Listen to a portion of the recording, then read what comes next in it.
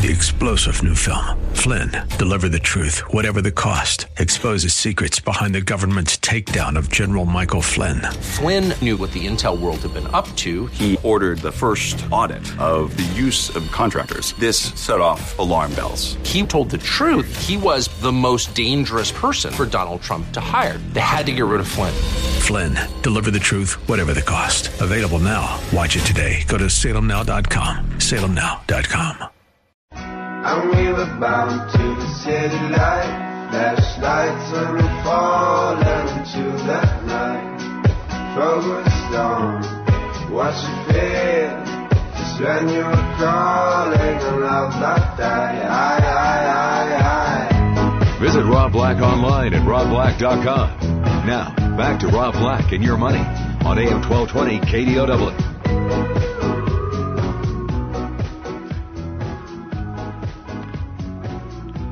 Welcome in, Rob Black and Your Money. I'm Rob Black, talking all things financial. Joining me now, Patrick O'Hare, Briefing.com Chief Market Analyst. How are you, Mr. O'Hare? Hey, Rob. I'm doing well. Thank you. And yourself? I'm doing well. Let's start with the obvious, since it's the first time I've spoken with you in a week. Terrorism in the markets. How do you approach this, or how does the market approach you in this kind of scenario? Well, you know, it is one of those things that sadly, I think market participants are growing, I won't say more accustomed to, but simply are more aware of that risk these days. And, excuse me, absent something the scale of 9/11, you know, I think that the market has developed a resolve to to deal with things like we saw in Paris. But you just kind of really you never know until things actually hit how the market will react. And I think as an investor, it is just the sad state of things in the world in which we live today, that you have people who, if they want to blow themselves up and take other people out with them, all in the name of some religious belief, it's tough to guard against that. And and it's an ongoing risk. It's not going to go away. But the depth of the market sell-off, if you were to get one, is going to be proportional to what market participants believe the ultimate economic impact will be. And so what you take away from Monday's action is that the market is respectful of the human tragedy, but isn't altogether overwhelmed by what the residual economic impact could be. So going forward, do you change your portfolio at all, knowing that these events seem to be more regular? Or do you look at capitalism and focus on that? Rock, scissors, paper, capitalism beats terrorism. I'm not sure I want to put words in your mouth here. Yeah. Well, it's one of the things, you just have to be cognizant that, if you have a high risk portfolio, when you see incidents like that, if they grow in size and proportion, then the risk of a more meaningful sell-off is there. And so it's one of those situations that reminds you that while, everyone's been, pretty much talking negatively about treasuries being overvalued and the like, they do have a place in your portfolio, because in times of uncertainty and heightened geopolitical risk, there will be some relative strength in the treasury market.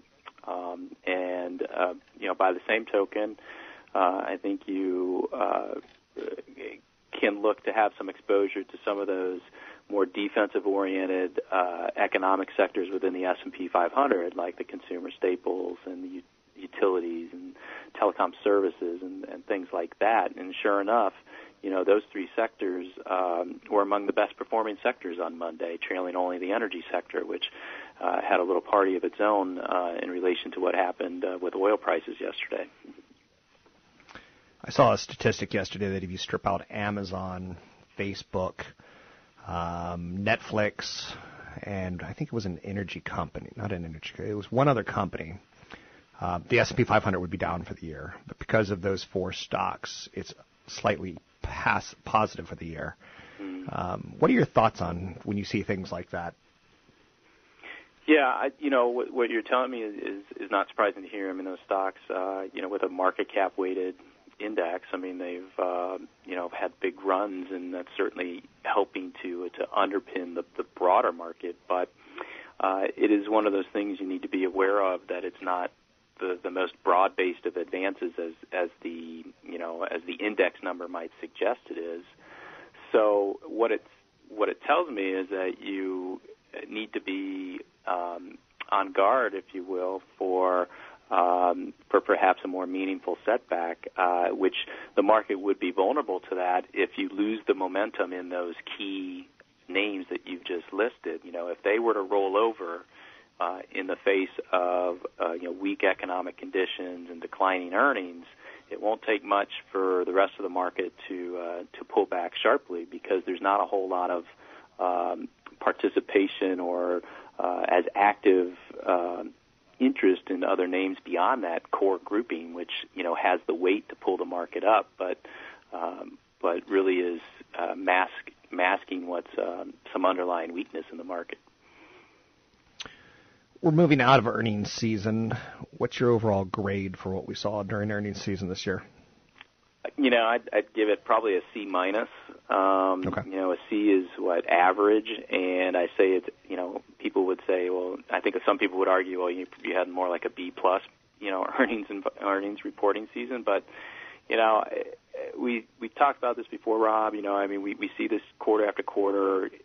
Expectations get marked down so sharply, and then these companies come in and they hurdle these low expectations, and lo and behold, everyone says things are much better than expected. But the fact of the matter is, yes, things are better than expected, but S&P 500 earnings overall are projected to decline nearly 2% this quarter. And I'd rather have earnings growth versus an earnings decline. And then when you throw in the fact that there really isn't any revenue growth overall accompanying those earnings reports, and that the guidance has been weak for the fourth quarter, I can't give it anything better than a C minus, really. We're looking at the world slowing down. We're looking at low oil prices, bad for the world economies. We're looking at the United States as kind of like the crown jewel of world economies right now. Maybe not the crown jewel, but it seems to be the best house in just an awful neighborhood of economies. Would you agree with that statement? And what do we make of that going forward? Yeah, well, the U.S. has shown some resolve here. It's, growth is not what we all want it to be, but the U.S. economy is still growing. And it's interesting, if you characterize oil prices being, bad for the world economies, that's not true in every instance, obviously. I mean, importers of oil are going to see should see a nice boost from the decline in oil prices. And that's been the most perplexing thing this year, really, is that, logically you should see the drop in energy prices create a really strong boost for consumer spending and really, help drive earnings growth for users of those commodities. And we're not seeing it for whatever reason. And what's really striking to me is the transports are greatly underperforming the broader market when one of their two biggest costs is has dropped sharply in price, and that just doesn't really jive with with an economy that's hitting on all cylinders. And so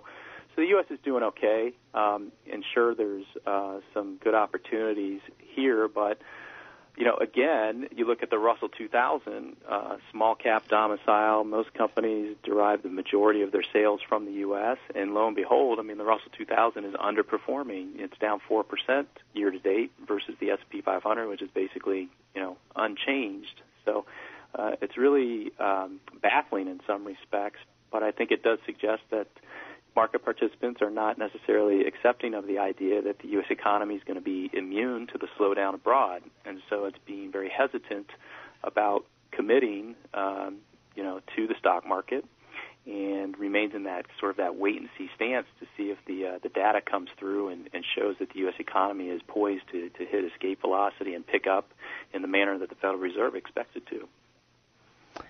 Speaking of data, we saw a little bit of inflation data come out today. Healthcare and rents driving first inflation rise in 3 months. Done deal that the Fed raises rates in December, do you think? Gosh, I think the Fed so desperately wants to raise rates in December. I don't think you can say it's a done deal necessarily until you get past the November employment report, that first Friday in December. That will essentially cement the expectations for the December meeting, whether they go or not.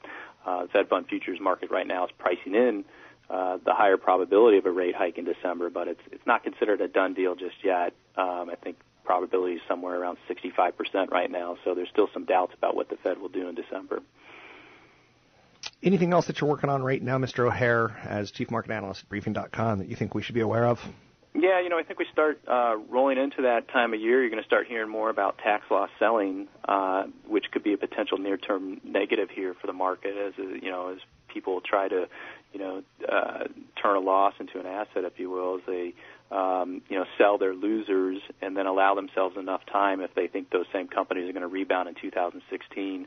Allow themselves enough time under the lost sale rule to buy them back before the end of the year. But don't be surprised as you see some of the small cap laggards of the year roll over again here in the near term as some of that tax loss selling hits. Thanks very much. That's Patrick O'Hare, Chief Market Analyst with Briefing.com, a great source of content and information on the markets, both domestic and international. There's all sorts of content there. If you haven't checked out their site, you really should. If you're an investor, and if you're a trader. I'm not much of a trader, but every now and then trades fall into your laps. They do a very nice job of looking at some ideas out there. They give you a lot of perspective on the markets, the economy, the Fed, individual stocks, earnings, events that are coming up. They do a real nice job. You can find out more about them at Briefing.com. That's Briefing.com. Find out more about me at RobBlack.com. That's RobBlack.com. Twitter, Rob Black Show. YouTube, Rob Black Show.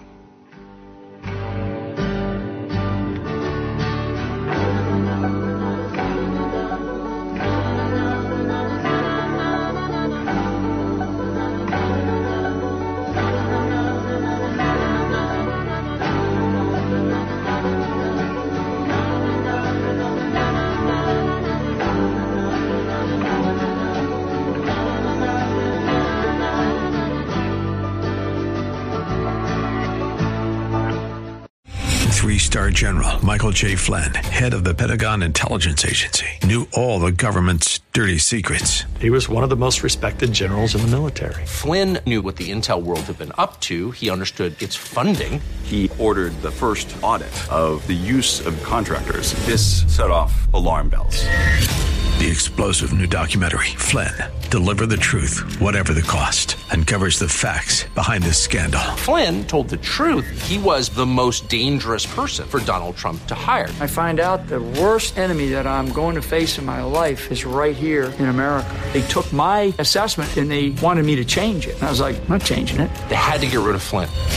With in-depth interviews, archival footage, and never-before-seen personal records of the man behind the headlines. I just felt like I was drowning. Flynn, Deliver the Truth, Whatever the Cost. Available now. Watch it today. Go to salemnow.com. salemnow.com.